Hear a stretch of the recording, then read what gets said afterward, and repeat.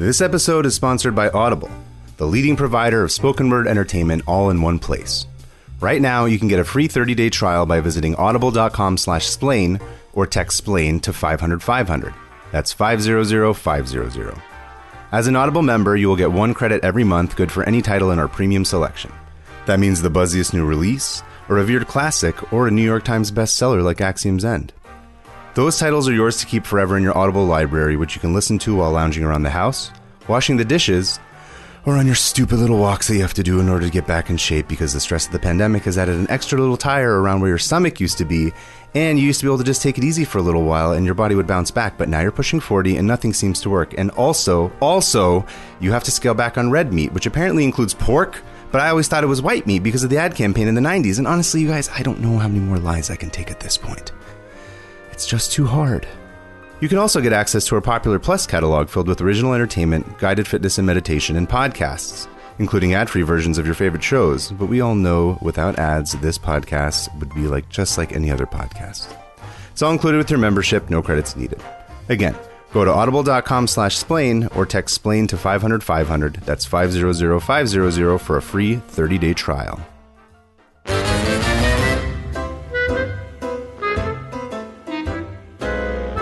All right, everybody, welcome to the Musical Splaining Podcast. I am your host and Nexus event survivor, Kaveh Taherian.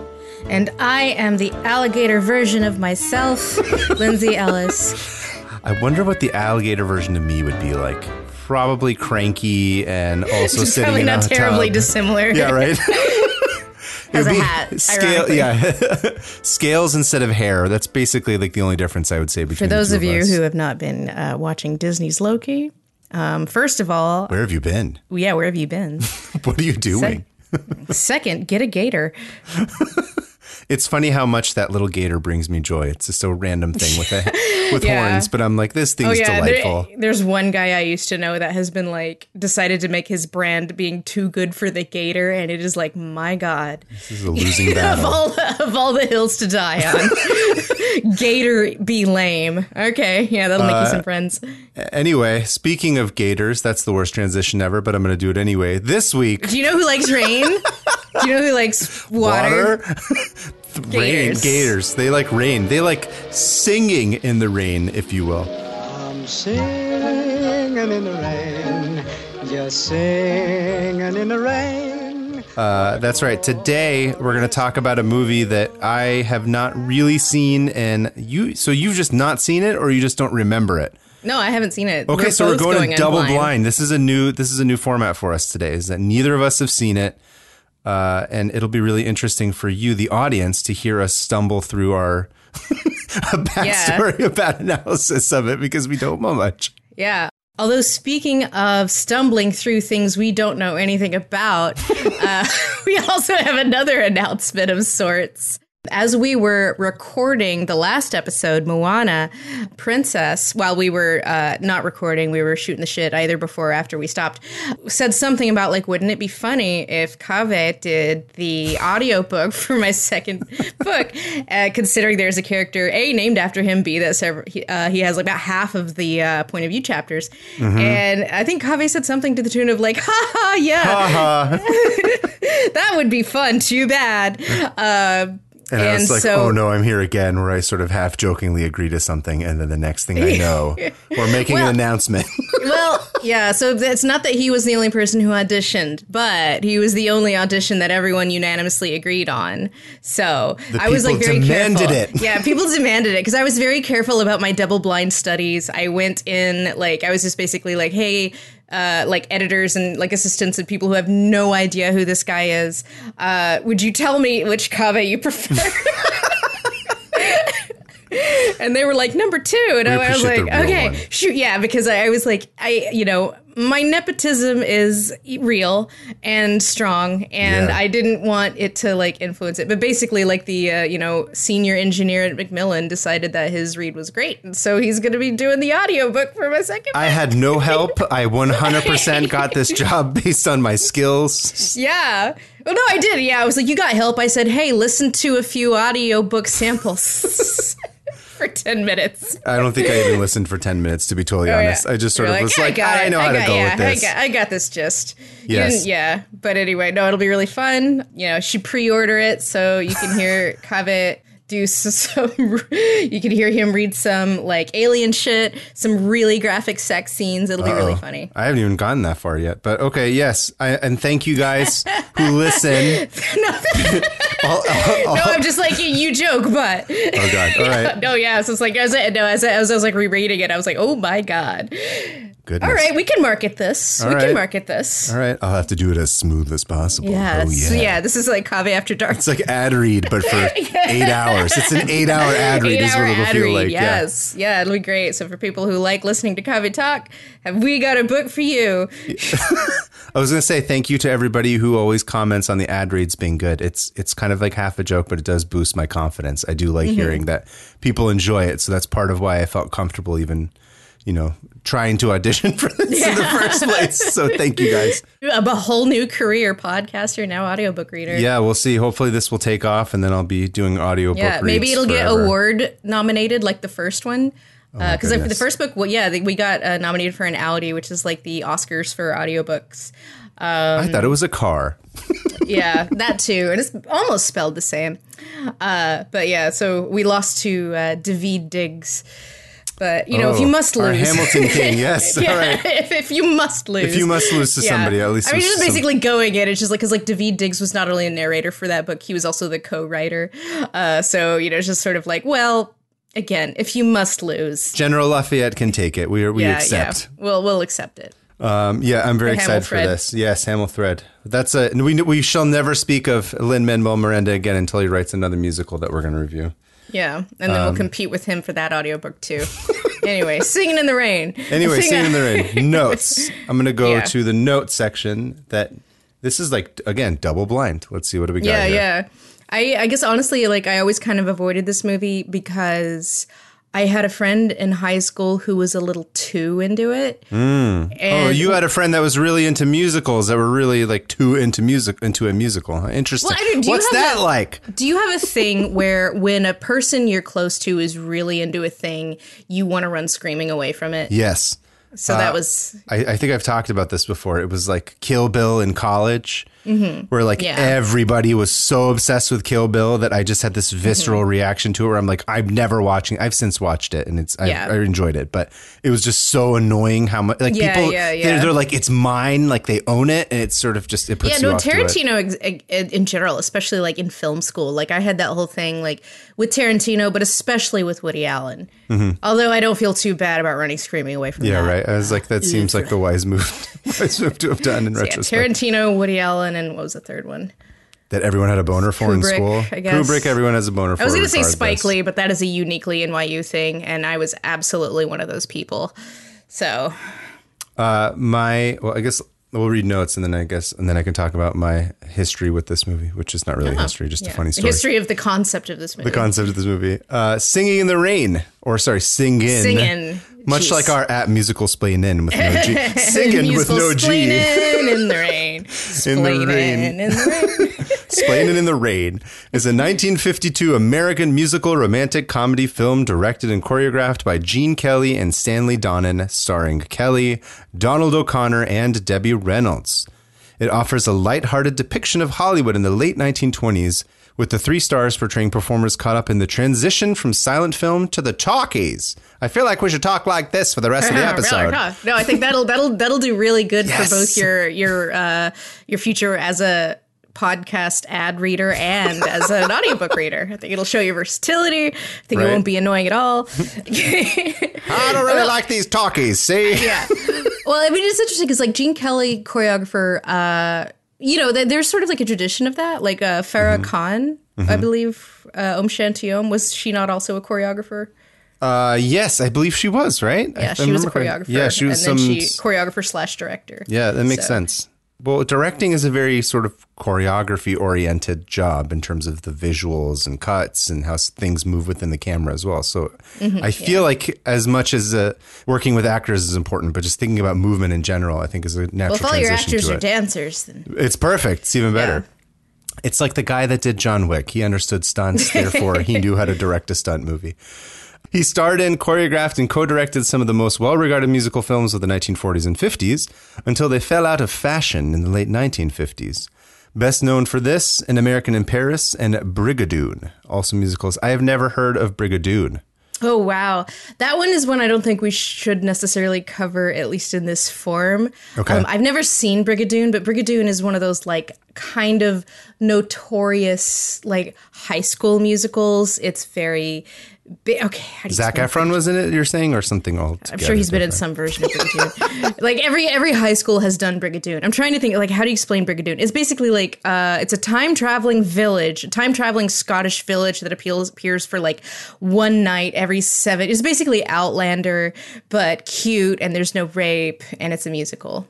Okay, that sounds wholesome. Skyland is moving forward in time rather than the opposite. Oh, okay. I like that. I like the time traveling element, but that's not really. It doesn't sound like a science fiction concept as much as it just sort of has magical realism. Magical realism. Okay. Yeah, so it's like this town that appears once every 7 years for 24 hours, and then like goes back into the mist. I don't know how it ends. I just know that it's like a staple of community theater and high school musicals to the point where it's kind of notorious. Also, I don't think anybody likes it. Like it's just one of those like people do it. I was like, well, I guess it's Brigadoon year, kind of like Annie. Yeah, as we've said before, as the show dissipates in popularity and we lose all of our sponsors, eventually we will just start reviewing high school musicals traveling around the neighborhood. So hopefully that day we will see Brigadoon. Once those start back up, yeah. once the community theater see. Oh, a side note. So Jenny Nicholson, while in Utah, doing research for a video that should be out like in a week or two, just randomly was just driving around Provo or something and stumbles upon a community theater version of Tarzan, the Disney musical. What? The Disney Broadway version. And so, yes, the Phil Collins musicals. And she's like, yes, we're going. And so they absolutely go. And she saw what I don't think I've been more jealous of a theater experience. Goodness. It was than Jenny stumbling upon a community theater version of Tarzan in Provo, Utah. That sounds like quite the romp. That sounds great. Look at all those white people saying, son of man in time. Let's see. Debbie Reynolds died recently just after her daughter, Carrie Fisher. I'm going to put a triple sad emoji there. That was a trip. She died the day after her. Yeah, literally the day. And I think it's interesting because a lot of people don't really know Debbie Reynolds as a movie star. But like in a way, she was probably more famous than Carrie Fisher. She was. Like in her day. Because Carrie Fisher, that was before people were like carried by brands. And Carrie Fisher, despite my love for her in particular in When Harry Met Sally, it's mostly only known as Princess Leia. Debbie Reynolds was a huge star and only kind of more known through her relationship to Carrie Fisher, especially the dramatic way that both of them died and ruined an entire franchise. Did you ever watch I'm trying to remember, there was a documentary that was on HBO about the two of them.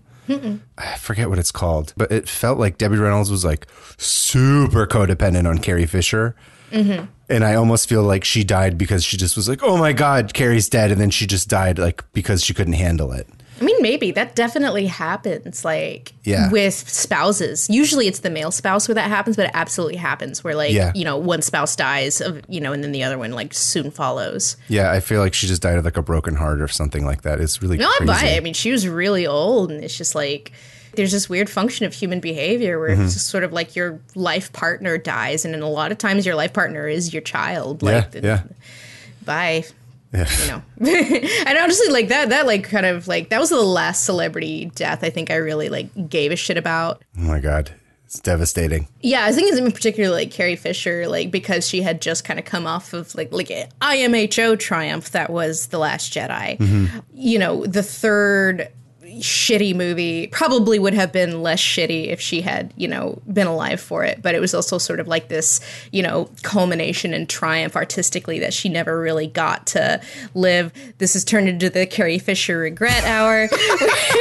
And I'm just patiently like listening because I love Carrie Fisher. I'm like, yes. Yeah. Go, I listened to Lindsay. her. I listened to her audiobook. If you want to, speaking of audio, if you listen to some audiobooks, the last audiobook she did was honestly really haunting because she narrated most of it, but her daughter narrated the flashback portions of her reading her diaries of just being in love with Harrison Ford as like a 19-year-old. As we all are, honestly. It's honestly kind of like really captures what it's like to be like 19 and just like over the moon for someone who is never going to love you. And that was the last thing she did. But honestly, like great audiobook, did deserve the awards.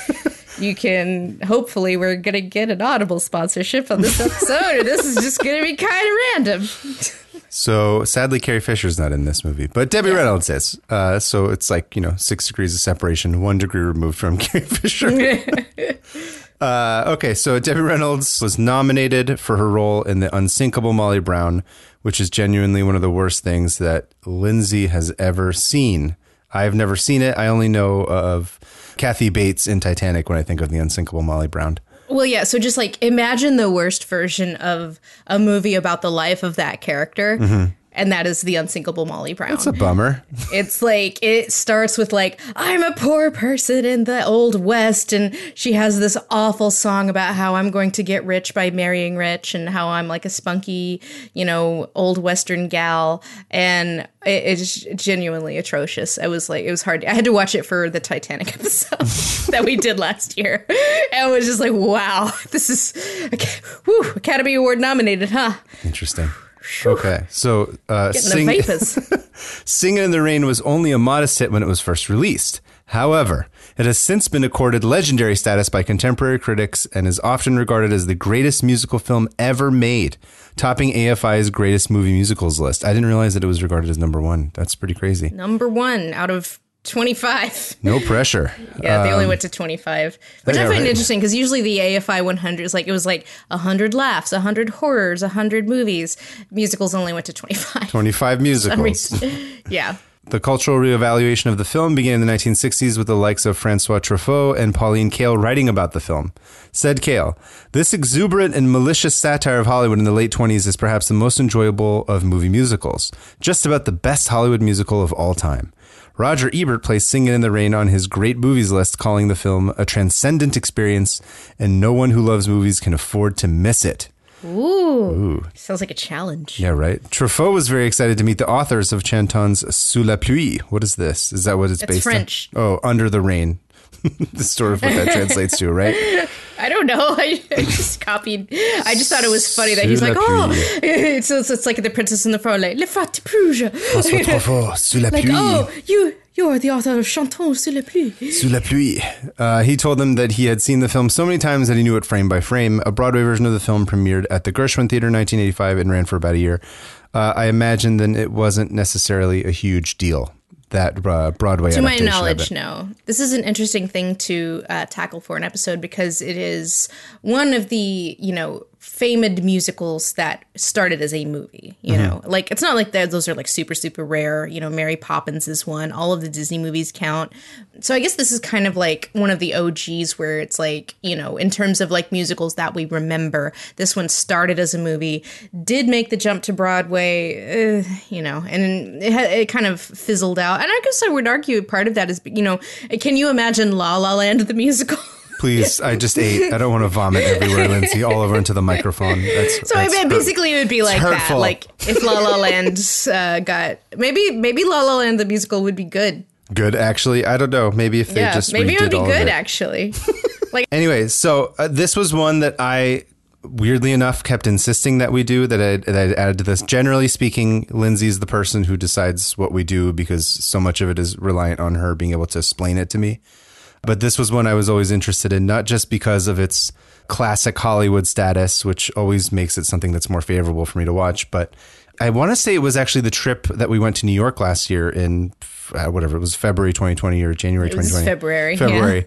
When we were flying back, Sarah was watching it on her little, headrest TV. And this is a weird thing I like to do on planes, which is if I can sort of get a couple of different of the headrest TVs in my view, I just will sort of bounce between movies, or like if people are watching something that's interesting, it's a fun way to sort of just gauge if a film is interesting visually, even though you're not like listening to any of it. And if one thing's boring, you can so go between one to the other. And so I watched only about like 5 minutes of this on mute, which admittedly is absolutely not the right way to watch fucking musical film, like Singing in the Rain. But if it's a great movie, then it should, be able to tell its story at least a little bit visually. And it was crazy. I was like, what the fuck? And I just would periodically like look over it. And I'm like, it was just like colors and shit happening. And it just looked really cool. And so I remember, and Sarah I'm not sure if it was the first time she had seen it or not, but I just remember being like, what? That looks cool. We should watch that. That looks like a good movie. So I'm actually pretty excited for the visual aspect of it more than anything else. I don't know any of the songs or anything except for, of course, Singing in the Rain. Yeah, I feel like that's all you really need to know. Yes. And I remember we mentioned it too in the Sound of Music episode, as I was drawing a parallel between Sound of Music and fucking Clockwork Orange, as one does. Well, Sound of Music was also in the AFI's top 25. So what number was it? Do you remember? I think it's like number 4. Now I'm just curious as what the top 5 are. Well, all right. Yeah, let's do a quickie because I don't think we're going to do... Oh, we might. Yeah, I don't think we'll do most of these as movies. 2 of them we have already done. Okay. So at number 5, Cabaret. And we will not be doing the movie version of that. At least not before we do the stage version. And the stage version apparently is being staged in London, starring everybody's favorite, Eddie Redmayne. I'm trying to keep an open mind. But Cabaret is, one of my top, 1 or 2 favorite musicals of all time. So really? Yeah, we might have to go to London for that one if they do end up. Don't threaten me with a good time. I'll go to London. Let's do it. Let's do it. I've never been to London. Is the other thing. You've never been? Well, You've never been to London. That was the most bougie thing ever. But you've never been to London? I thought you were of a certain class. Yeah, you've traveled to many places. I figured London's unavoidable to a certain extent if you just try to go to the European continent. Yeah, never been. I've been to Dublin like 8,000 times. I've laid over in London once. I laid over at Heathrow, but I don't think that counts. I do not like Heathrow. It's not a great airport. Sorry, London. Right. And number 4 is The Sound of Music. Lovely. Number 3 is The Wizard of Oz. Okay. Number 2 is West Side Story. Interesting. Which I'm also I'm kind of of two minds because West Side Story is widely considered a great film. Yeah. It is recently kind of well known as, at least in my circles, as Michael Bay's favorite film. I saw the Tony Zhou video as well. Yeah, you saw the Tony Zhou video, yeah. However, it's also being restaged in New York. So and Spielberg's doing it. We're going to have to do something probably with it. God damn it. Come on. Come on, Scott Rudin. I know we're not cool, but could you just get that fucking thing off the ground? I don't want to review Ready Player West Side Story. Do you think that... And of course, number 1 is Singin' in the Rain. Singin' in the Rain. I feel like a lot of people I knew growing up, including myself, so some of those movies like Wizard of Oz and Sound of Music we saw all the time, but Singing in the Rain, I don't even think I casually saw on television. Mm-hmm. Was it something that you were exposed to? You think? No. Did you ever see it? Not that you watched it. Except for my friend in high school who was way too into it. Yeah, it's definitely I feel like it is kind of again, West Side Story is in hindsight kind of a little bit considered more high art than pop art. Mm-hmm. Even though West Side Story, as it was released, was very pop art. It basically even as a Broadway musical was sort of the Wicked of its time. Mm-hmm. It was very the big show. Yeah. It is kind of interesting to see how things get reevaluated in hindsight. You look at Singin' in the Rain and it's basically at the time it was just sort of a normal studio release. Mm-hmm. And in hindsight has basically been reevaluated as just sort of this critical darling, as opposed to something like, The Wizard of Oz or The Sound of Music, which is just really ubiquitous. And how do you judge that outside of its ubiquity? And it's really hard. I feel I guess I feel more confident about The Sound of Music because, I did have a little more distance and I do think it is a better film than The Wizard of Oz. Mm-hmm. Yeah. But yeah, I don't know. So I still think that The Wizard of Oz deserves its status. So Wizard of Oz is definitely the oldest, except for 42nd Street, which is from 1933. Okay. That's one of the first fucking soundies ever. Yeah, basically. Because that's the thing about Wizard of Oz is you also kind of got to take it on its own terms. And man, that shit's old. It's going to be 100 years old in 20 years. Yeah, I was going to say, they said, what in the summary, it said this movie's about Hollywood in the 1920s. That's like fucking 100 years ago. Just, yeah. I still forget that we're in 2021. Isn't it weird that, we say like the 20s and it's like, oh, right, these 20s. I keep thinking about the way we consider the 1920s, right? And then I'm like, oh, the generation of kids that are going to be born in the 2090s are going to look at us like flappers and fucking... Yeah, it is weird. Like, I don't think that's true, because I feel like the thing about the 1920s is they felt a lot more distance because there wasn't really a record of, that time before talkies. And then as I feel like 1920 feels so much more distant from us than 1930, if that makes sense. Yeah, I could see that. Yeah. Because after King Kong, we're in the era of talkies, we're in the era of instant information and newsreels, and we were less than 10 years away from television.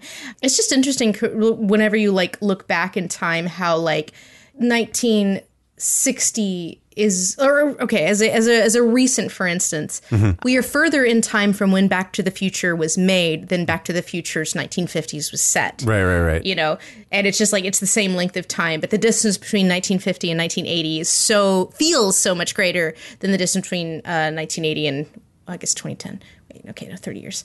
Well, anyway, 55 and 85, 85 and 2015, if that makes sense. The distance feels greater. Yeah, it's true. I think, honestly, because of the technology is a biggie. Yeah, cool. Well, we're going to go sing in the rain, hopefully without, not without coming in and drying off, because otherwise you'll catch a cold. Is that a thing that you ever grew up with, that if you go out with wet hair, you'd catch a cold?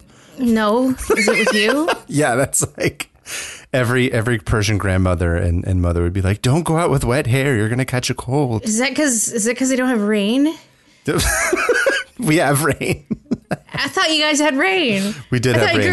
I thought you grew up in the Bay Area. I grew up in the Bay Area. Where it's constant rain. No, it's like an old immigrant thing where they would just be don't just make sure you wear a jacket. Don't go out with wet hair. I mean, I guess I remember it from cartoons. Yes. No, but we're going to go sing. We're not going to be singing in the rain because we're in fucking California. We're going to be singing in the fire. Say, it doesn't rain here, no, you it's weirdo. Just catches fire everywhere. But anyway. We could go sing in the fire. We're going to go sing in the fire. We're going to go sing in the fire and do a sexy ad read preview of Lindsay's next book. Actually, no, not of your next book, but a preview of how the ad reads will be. Yeah, exactly. Do the Audible thing and Cave After Dark. Oh, God. Oh, boy. I'm scared to see what Twitter will do with that. But anyway, okay, boy, great. Yeah, yes. Oh, boy. Hashtag Cave After Dark. Let's do it. I'm blushing now. I'm so embarrassed in advance. Okay, anyway, yes, we're going to go watch and come back. We'll see you after this.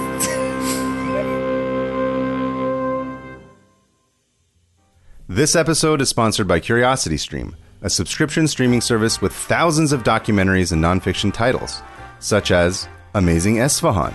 In the heart of Iran is Esfahan, the most charismatic city in the entire country, and often uttered in the same breath as Baghdad, Cairo, and Constantinople. Been a long time gone, Constantinople. Why did Constantinople get the works? Hey, that's nobody's business, but you know the rest. You can also get access to our streaming video service, Nebula, when you sign up for CuriosityStream using our code at curiositystream.com/musicalsplaining. The Streamy Award-nominated Nebula is a video streaming platform built by and for creators, not debaters, procrastinators, instigators, taters, haters, freighters, or even alligators, which you see laters. So, why do you need Nebula if we've already got CuriosityStream? Well, to be supportive, for one.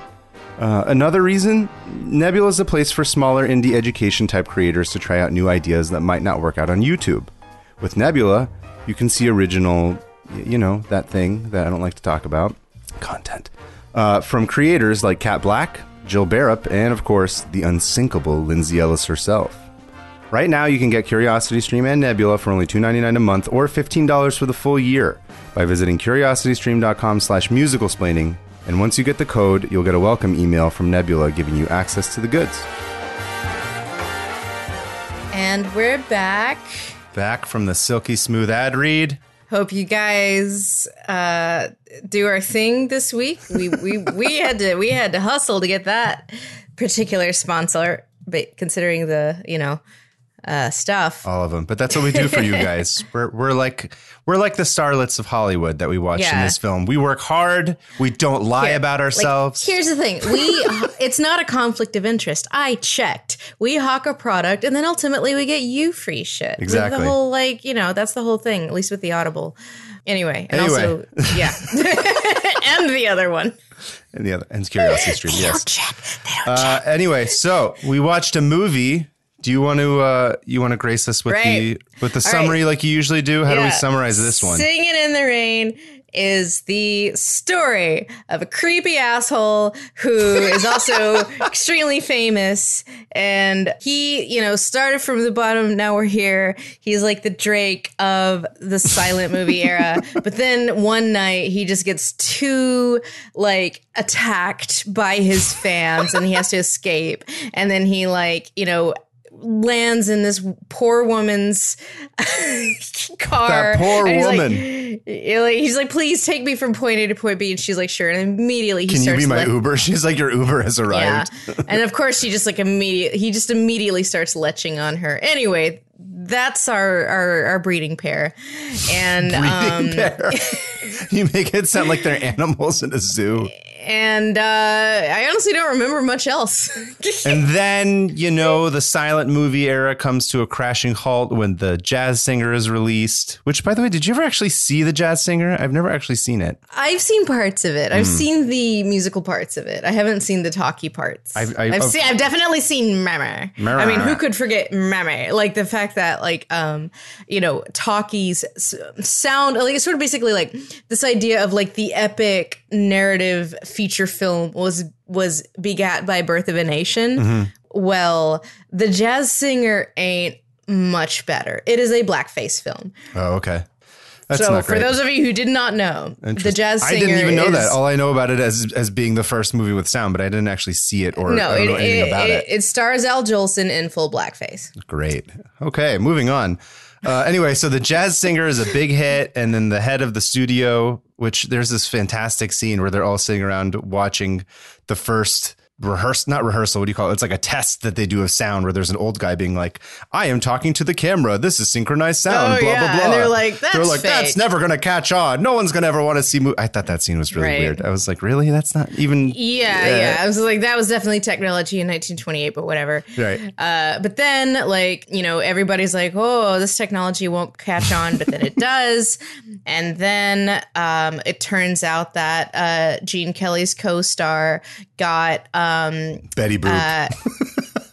Carrie Fisher's mom fired because she was jelly of the fact that Gene Kelly was leching on her.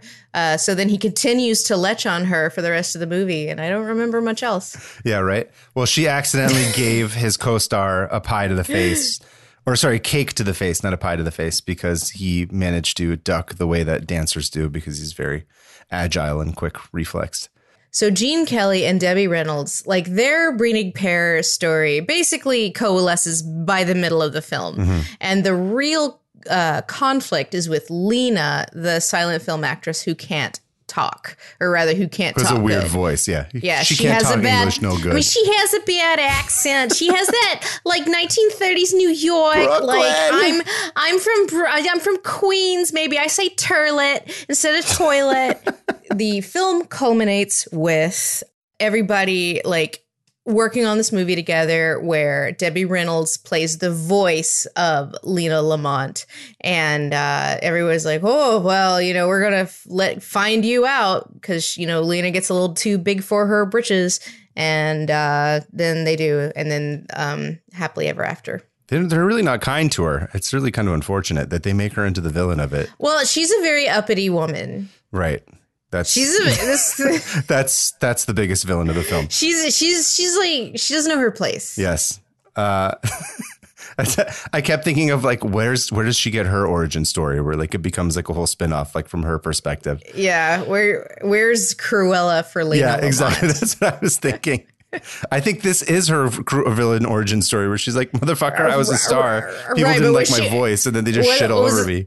Was her mother pushed off a cliff by like a silent film actor or something? No, it was by a talkie. That's the one who pushed her off a cliff. Yeah, it was a talkie. It was by a singer, a jazz singer, ironically. I was very curious as to why you think this is ranked as one of the, or as probably like the number one musical film of all time, or like it tops all these lists, right? And the main thing I was trying to think of based on the other ones that we've seen that we talked about that were on some of those lists was the dancing, right? The dancing seemed to be the biggest thing that differentiated it from all the other ones that at least I know. I don't know. I think you've seen pretty much all the ones that we went through. Yes. Well, I'm not. It's not that the dancing in this is not top notch, but I guess I don't see what puts it a world above other things from the 30s and 40s. Yeah, that's sort of what I was thinking too. I think it's much more ambitious than some of the other ones that I've seen. It's bigger in scale. It's more colorful. It's got a lot more dancing. It's got a lot of dancing, a lot of tap dancing specifically, which I think was like very much a favorite. But did you read about the history of like how it's written or how it was written? So it's technically a jukebox musical. So these are all songs that were in different movies from the 30s and shit. And then they just took it and they were like, cool, just grab these like 7 or 8 songs and then make a new movie out of it. And so they just created a script based around these songs, sort of to retrofit the catalog that was available to them. I mean, that makes sense. Yeah. Because of that, okay, so let me just say this up front. I thought it was phenomenally well done. It's beautiful. The sets are great. All the stuff I just said. I do think, though, for me personally, I found myself not really caring about anybody. I guess here's my thing. If I'm being honest, I feel like the reason this one tops all of the lists is the same reason La La Land does, which is Hollywood. A hashtag love letter to Hollywood. Yeah, I was going to that's one of my notes too. Because I'm thinking like, well, what do I think is better, at least of that era? And immediately my brain goes to Marilyn Monroe. And like, I think Some Like It Hot is, a lot more entertaining. I think that Gentlemen Prefer Blondes is a lot more entertaining. Neither of those kind of offend me in that like grossed out by the main character way, which is really, I would say easy to do. But I honestly think Gentlemen Prefer Blondes is great. Like feminists hate that movie. Maybe one day we'll tackle it. Despite the fact that both of those are kind of more iconic as like they have more iconic scenes. They're in a lot of ways their musical numbers are more well remembered. Certainly a lot of their dialogue is. They're not hashtag love letters to Hollywood. Yeah. I think that's generally the bias. That's what I was going to say too. Yep. All right. Well, good night, everybody. Yeah, right. That's it. That's the whole story. That's it. Like, so remember to like us on Patreon, sign up for our audible.patreon subscription. Just in case people who are listening to this don't know, it is like a epidemic or within Hollywood where anytime a movie's about Hollywood, or as you said, a love letter to Hollywood, immediately it will be revered by everybody to Hollywood. Or not even. Jesus Christ. Look at Crash, which just takes place in LA and won all of the Oscars. I mean, I only saw like parts of Crash that we had to watch in directing scene, and I was like, that's enough for me. Wow. I mean, the fact that they even taught it is incredibly telling because holy shit, I seen Crash. I seen it. I was there, man. I saw the crash as it happened. I mean, I think so. I'm actually curious now as to like how many people under the age of 40 love this movie to the way that people over 40 all sort of revere it. Well, I guess I knew one person that did. That's true. She was way too into it and avoided it. And I'm curious as to why people under 40 love it. Which is not to say I don't think it's great. She was like, she liked the dancing. Yeah. She thought Gene Kelly was cute. She thought the central love story was cute. I think she liked the idea of this sort of like blushing flower in the form of Debbie Reynolds' character. Not like wanting to be a star, but not really. I also have this feeling where like I said, I liked it just fine. But there's this like guilt. Maybe it's this Persian thing, but like I feel a guilt that like because it's such a classic and everybody loves it and it's like so revered that I feel like maybe I'm missing something that like maybe you are a middle child. With me. Because I'm just like so entitled that I'm like I don't give a fuck. And I'm like, maybe I'm wrong. I think it's the younger sibling thing is probably what it is. Where I'm just as an only, we're just like, am I wrong? Am I maybe wrong? I'm wrong. Authority says that this is good, actually. So maybe I'm the idiot. Well, I didn't think it was bad. Obviously, like I thought there was a lot of it that I thought was great. I completely agree. It didn't congeal at any point for me, just as a story. I think part of me was like, I thought it would be about something other than Hollywood. Mm-hmm. I thought it would be a little bit more like Cabaret, which in that it would be about like World War II is about to happen, that sort of thing. Right. You know, like there would be like a context other than just the industry. And I think that the problem with it's a cutesy, like, you know, there were a lot of cute little jokes that I guess hashtag only film people would get. And I guess we can come back to that. It's not really about anything, you know, other than like just this really hollow thing that is very niche and like only a very, very small number of people have any like firsthand experience of. And it's very deprecating too, it's interesting. Like it's very like, oh yeah, everyone in Hollywood's a fucking liar. Like it even like the whole like construct of the story is that he's lying about who he is and where he came from. Their relationship is a lie. Like the movie quite literally. Yeah, the movie begins with Gene Kelly giving his backstory about how he became a famous movie star. And he just lies the whole time. And the joke is he's just like, yes, I went to like, you know, Juilliard and then I moved on to like the conservatory, blah, blah, blah. And then it like shows him being like a vaudeville star and like, you know, being really poor and like, you know, and it's just sort of like the joke is like, he's Drake. He started from the bottom. Now we're here. And for some reason lies about it. But basically it's sort of one of these things where like the lyingness doesn't really come to anything other than right. Exactly. Like it's not systemic, you know, it's not like a systemic issue. It's just like this one bitch, Lena Lamont, is a liar and we need to do something about that, even though thematically she's not even a liar. Even though thematically artifice is just like woven into the fabric of Hollywood. Yeah. And maybe when we inevitably do La La Land, we can explore that. Maybe La La Land's a commentary on this. Maybe La La Land is great, actually. Maybe La La Land is good, actually, because I know we have some La La fans in the audience. Yeah, that are just like ready to be furious at our La La Land takes. La-las. Is that what they're called? I don't know. The La La stands. The Landers, the La-lars. La La stands. La La stands. Yeah, tell us what La La Land fans are called. Right, because you know, again, in the beginning, it's not necessarily bad, and it's set up as sort of like cheeky and funny, and then this person's a liar, and that's a lie, this is a lie, and you're like, haha, like that's how Hollywood is, but it sort of still gives him the happy cliche ending, which feels like why set up the fact that everyone's a liar in the first place. Well, again, and I feel like there's a part of me that's just like, well, we're not meeting this movie on its own terms. Right. I don't think the movie meant to be the greatest musical ever, because I genuinely don't think it is. I wouldn't even honestly put it in the top 20. Like, I wouldn't put it in the top, like, of all the 50s musicals I've seen, I don't even know if I'd put it in the top 5. Interesting. You know, I don't think it's a good musical. I think it's like, it's got music in it. I think it's a great dancicle. I think the dancing's very great. Good. Especially now knowing that it's a jukebox musical. It's like none of the songs are very memorable, except for Singin' in the Rain, which is like the lead song. And which I found the part to be the biggest suspension of disbelief in the entire film was there would be raining in Los Angeles. Do you know what it does not do in LA? Rain. Ever. And when it does not look like that. It's just like there are 2 modes in LA. Desert and hurricane. Fire. There's the 2 genders, like furious, like screaming torrential rain and like the fire of hell. Increasingly less and less of the former. Actually, here in beautiful sunny Long Beach, California, we had a lovely 75 degrees. And a lot of fireworks. Yeah, and fireworks. Yeah, because he's just like, it's fucking 95 out. And I'm like, bro, it's 75 down here. You gotta... And we only live like, what, 30 miles away? It is astonishing. It's crazy, yeah. Yeah, like how like incredibly different the weather can... But anyway, Singin' in the Rain. Come on.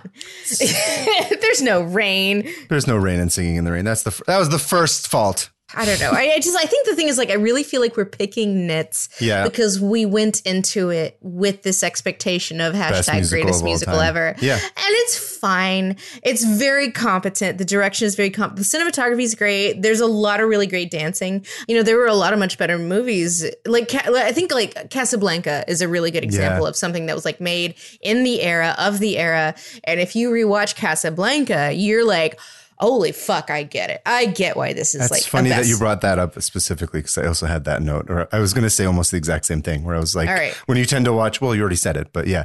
When you tend to watch old movies, there's always like a disconnect just because it's old. But some of them you watch and you're like, oh yeah, this movie fucks. Yeah. Or like, this actor is like on point, or like, I love this guy or this girl. Right. And like, I can see why they've, you know, been so popular for so long because that appeal is never ending. Yeah, I've actually kind of been like early in the pandemic, I got real big on a Rudy Valentino binge. Mm-hmm. So Rudy Valentino, who we know as, most famously, he was a star of The Chic, but he was a huge star in the 1920s. Mm-hmm. And he could never have transitioned into talkies because he had a really, really thick Italian accent.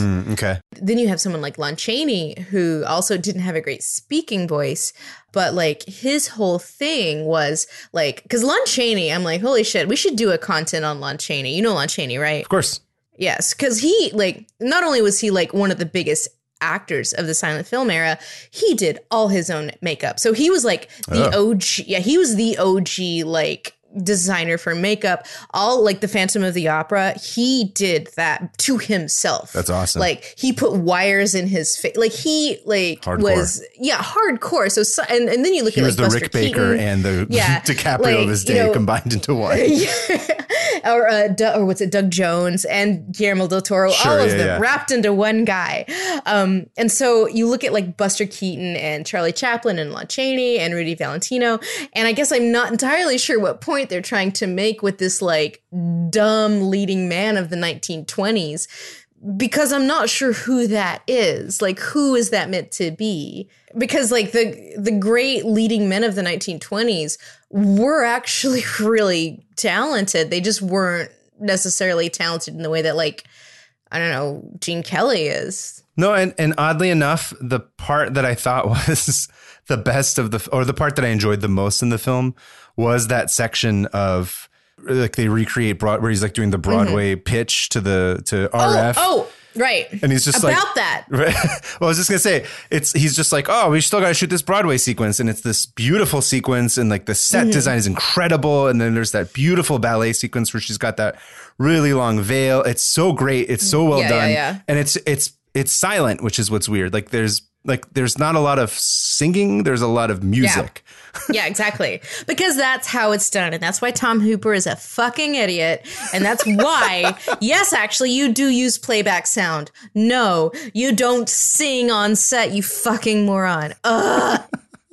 But what I was saying earlier was I thought that was the most interesting sequence in the film. Mm-hmm. And it sort of was strange to me because he's doing this pitch to the studio executive about this whole fucking talkie that they're making. And it's this long section where no one's talking.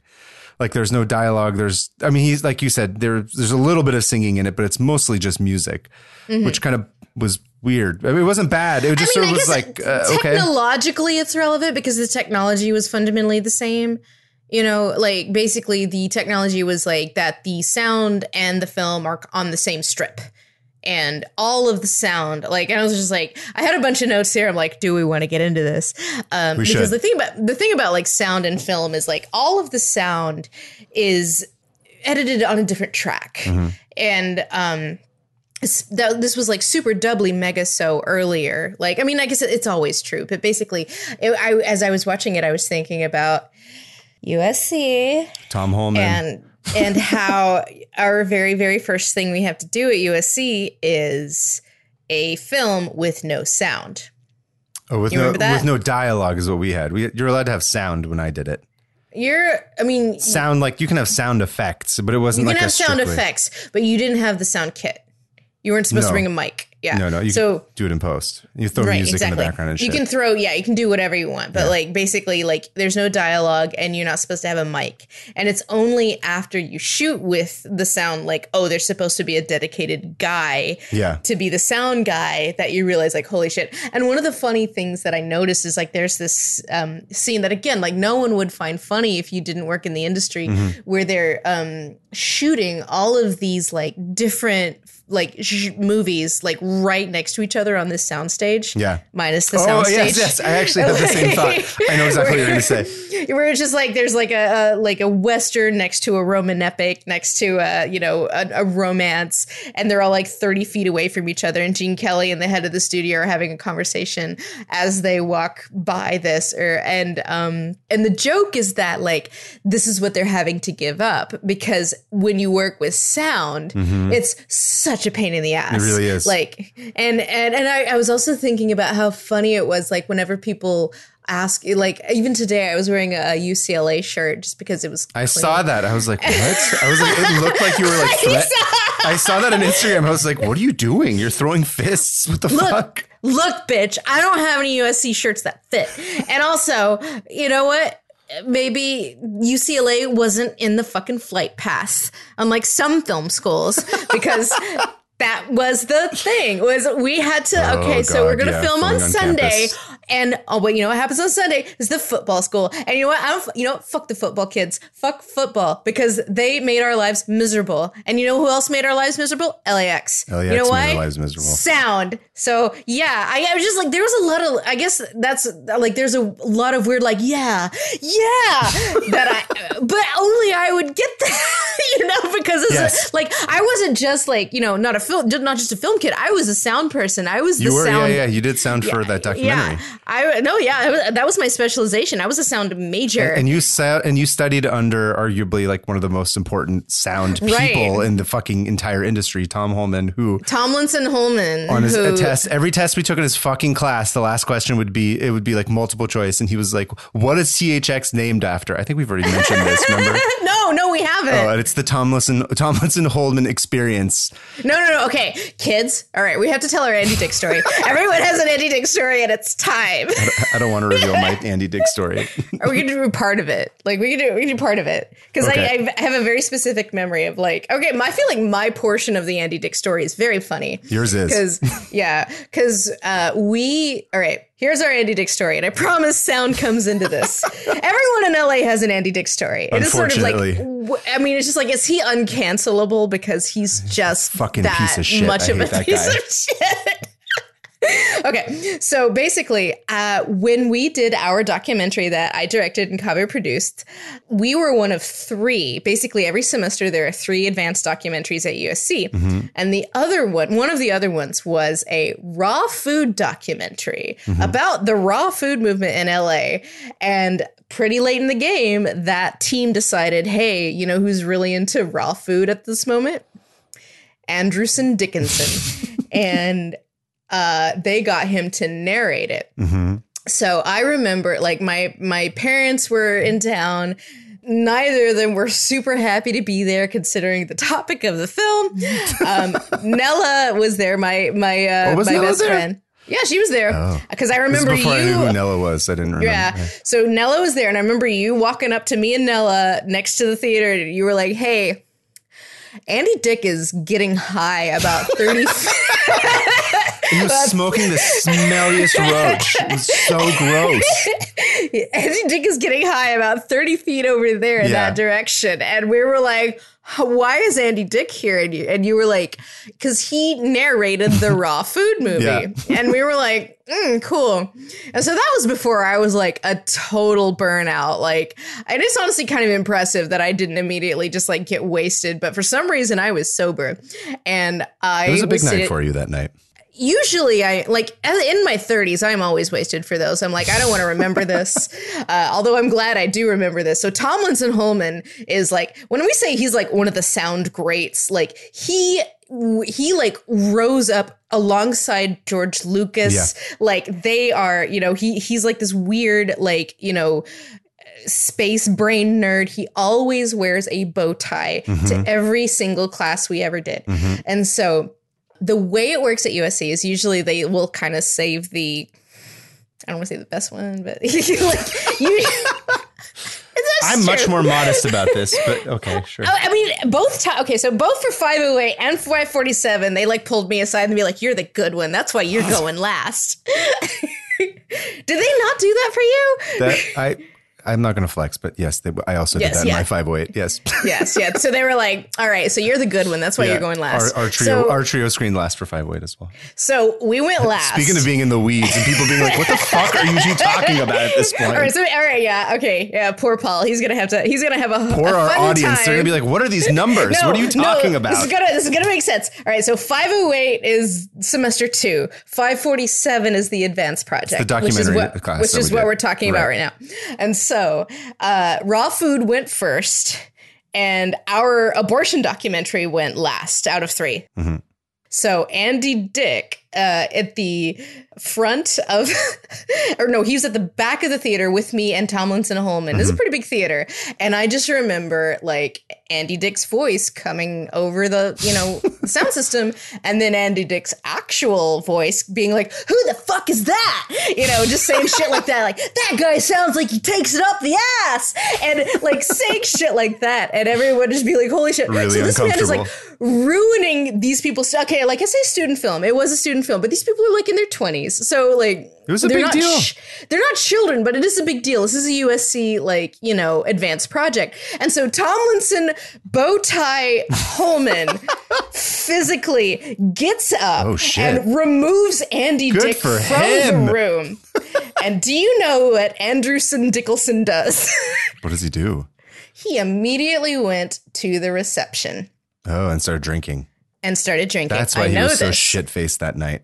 I mean, I think that's usually he was. No, I know. But by the time we got there, I remember you and one of the other producers for, I think it was 546, was like, almost all of the wine is gone. Yeah. Almost all of the wine that we bought for 300 people is gone. And he weighs like 45 pounds. It's gone. Oh, what an asshole. That's La La Land, baby. Yeah, right. Andy Dick, if you consider this slander, I don't know, prove it didn't happen, motherfucker. Right. Tough I shit. got witnesses. Yeah. Fucker. I agree. Just drink all our wine. That was my wine. I know that because I remember that night way too clearly. Anyway. So that's Hollywood. And that's why Hollywood should not be romanticized. Or it can be mocked the way that they tried to mock it, but follow through with the mocking of it. Don't just give it a happy ending at the end. I mean, I don't have a problem with a happy ending. I think, again, we're kind of doing this thing where you're like, well, it's the greatest ever. It needs to be making like a grand epic point. And I bet you there are people listening to this right now who are going to yell at the phone or at the podcast being like, anti-Dick fans that are like, he's troubled. They're like, we don't watch this movie for the plot. He has a lot of trauma. Right. Have you considered that he has a lot of trauma and that's why he like screams and drinks all of the student film wine? Student film wine would be a great name for a winery if we ever open one. That's gonna be our post-apocalyptic student film wine. Like fuck you, Coppola. We got our next thing is gonna be student film wine. Okay, you joke, but like we're gonna like that's gonna be our next business venture. All of our Twitter mentions are gonna be like, okay, so student film wine win. But the other thing was like the thing that did kind of perk my interest up was like, it reminded me a lot of Om Shanti Om. That's what I was gonna say. Oh my god, yes, same thing. In a lot of ways. But the other note that I had was setting a movie or even a musical inside of a movie studio is a fantastic way of being able to just go it's perfect for ADHD people like me who are like fucking can't hold my attention for anything, and just being able to go from set to set to set and being able to get really creative with it and have a lot of different colors and stuff changing out. And it's a lot more fun that way. Although it unfortunately does always end up being sort of, like you said, a love letter to Hollywood, but it is a great idea for a set. Yeah, it's weird. I was thinking, like, the last note I said was, is this why Americans have such a weird aversion to dubbing? Because you think it's, like, morally reprehensible from like, this movie obviously or something? in Bollywood, that is not the case. Because I've never seen dubbing framed as, like, bad or wrong or, like, some sort of deception. But, yeah, I think that's, like, sort of the big difference to me, like, between that and, like, a movie like Om Shanti Om, But I guess I think another thing about Om Shanti Om is it's also about something that's not just the industry. Like the plot has arguably nothing to do with the industry. It's a revenge plot. Well, I don't know if I said this during the Om Shanti Om episode or not, because it's been a while. So I apologize if I'm repeating myself. But I think in terms of the American psyche, Americans unfortunately tend to be like, fuck you, we're going to go out on our own. We're independent. We do everything by ourselves. We don't need anybody. Fucking Wild West, Manifest Destiny, that kind of shit. So the idea that you would be a person who needs the help of somebody else to do your voice, who needs you to, it's the same reason why like a lot of people here shit on pop musicians for not writing their own songs. Like, oh, like you're not like your own person who does all of it. Like, fuck you. You're just like a thing that's made by like this industry, even though at the same time, we're the people who make fucking industry. Well, you look at like, you know, Britney Spears and how everyone is like suddenly all in on Britney Spears, despite the fact that she was absolutely one of those people that did not write her own music. Mm-hmm. But now I think everybody's just like, oh, wait, but you do have value as a performer. Yeah. You know, just like, oh, that's your thing. Like, you know, you can have value without being like an octuple threat. And I guess maybe, I don't know, maybe I think that's inherently American. I think it's that like, you have to be excellent at everything. Right. Yeah. Yeah. I think that's all it is. I mean, I think it's also just like that's kind of the weird paradox of the silent film era and why so few careers successfully transitioned is because they were such different skill sets. And I guess arguably the only one that did was Charlie Chaplin. And even then, like, I feel like he kind of exited on his own terms, arguably. You look at like silent era Charlie Chaplin and talkie era Charlie Chaplin, it almost feels like two different genres, right? Like they're so different. And I just feel like there is a point to be made here about just how different a world the film industry was during the silent era in terms of talent and what they expected people to do, and what your toolkit included.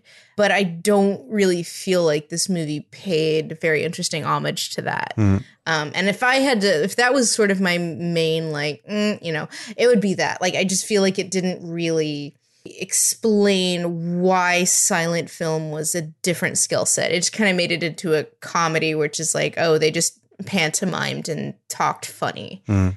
And then were replaced by people who could act. It's also hard to overstate, like, because I was trying to think of any kind of parallel, right? But like within the film industry, there's been all these advances in technology, but I can't think of anything that's as much of a fucking like just a monumental shift as sound, right? Because you could even have people like keep trying to be just like, oh well, CGI or like mocap or like none of those. Yeah, like, everybody can transverse. Yeah, I think sound it was such a fucking big. It fundamentally changed the way that the entire medium was done overnight. Exactly. It's like it's so huge. Yeah, because like it was like opera without noise, and then suddenly it's just stage on film. So Singin' in the Rain, totally far-fetched because of the rain. That was the biggest criticism we have. Yeah, that was it. Like we don't have cobblestone streets either. And no one in LA carries an umbrella ever for any reason, even in the 1920s. Not a thing that happens. That's why we live here. Yeah, right. Anyway, so it was a movie. We watched it. We're glad we did. We had some thoughts. And I hope you guys enjoyed our dick story. We're going to be taking the next episode off. We're taking half of it. We're going to be taking like a weird break where normally we do it every 2 weeks. We're going to do the next one 3 weeks from now. Yep. Lindsay's running away. Yeah, some of us are escaping into nature, running off into the grid. So don't look for us in 2 weeks, unfortunately. Yeah, but if I disappear from social, it's only half because I hate you all. It's not because you were canceled. It's because you were canceled by nature, I guess, or something. Anyway, speaking of social media, please follow us on Twitter at musicalsplainin, much like Singin' in the Rain.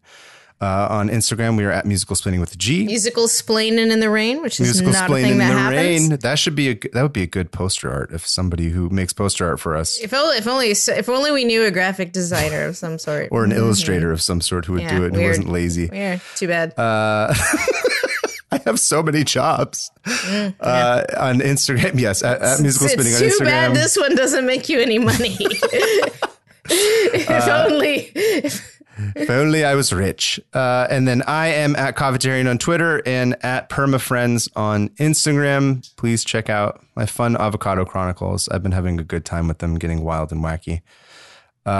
Please don't follow me. Leave me alone. Don't follow Lindsay. Do go to all those fancy sponsor links that we've put up. Yes. Help us out. And then we'll talk about Kava After Dark later.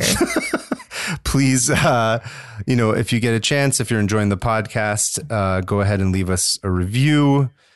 Tell your friends about it. Do whatever you can to spread the word. You should. What do we call musical splaining stands? The splainies? La stands. La stands. They're all the same. It's like it's like a circle. It's not a Venn diagram. It's the astronaut meme. They're all La La Land fans. Right? They always have been. Always have been. Well, anyway, thanks, kids. Thank you guys for listening. We'll be back soon with another something or other. We don't know yet. If I survive my sojourn, we'll see you in a few weeks. See you at the theater. Good night.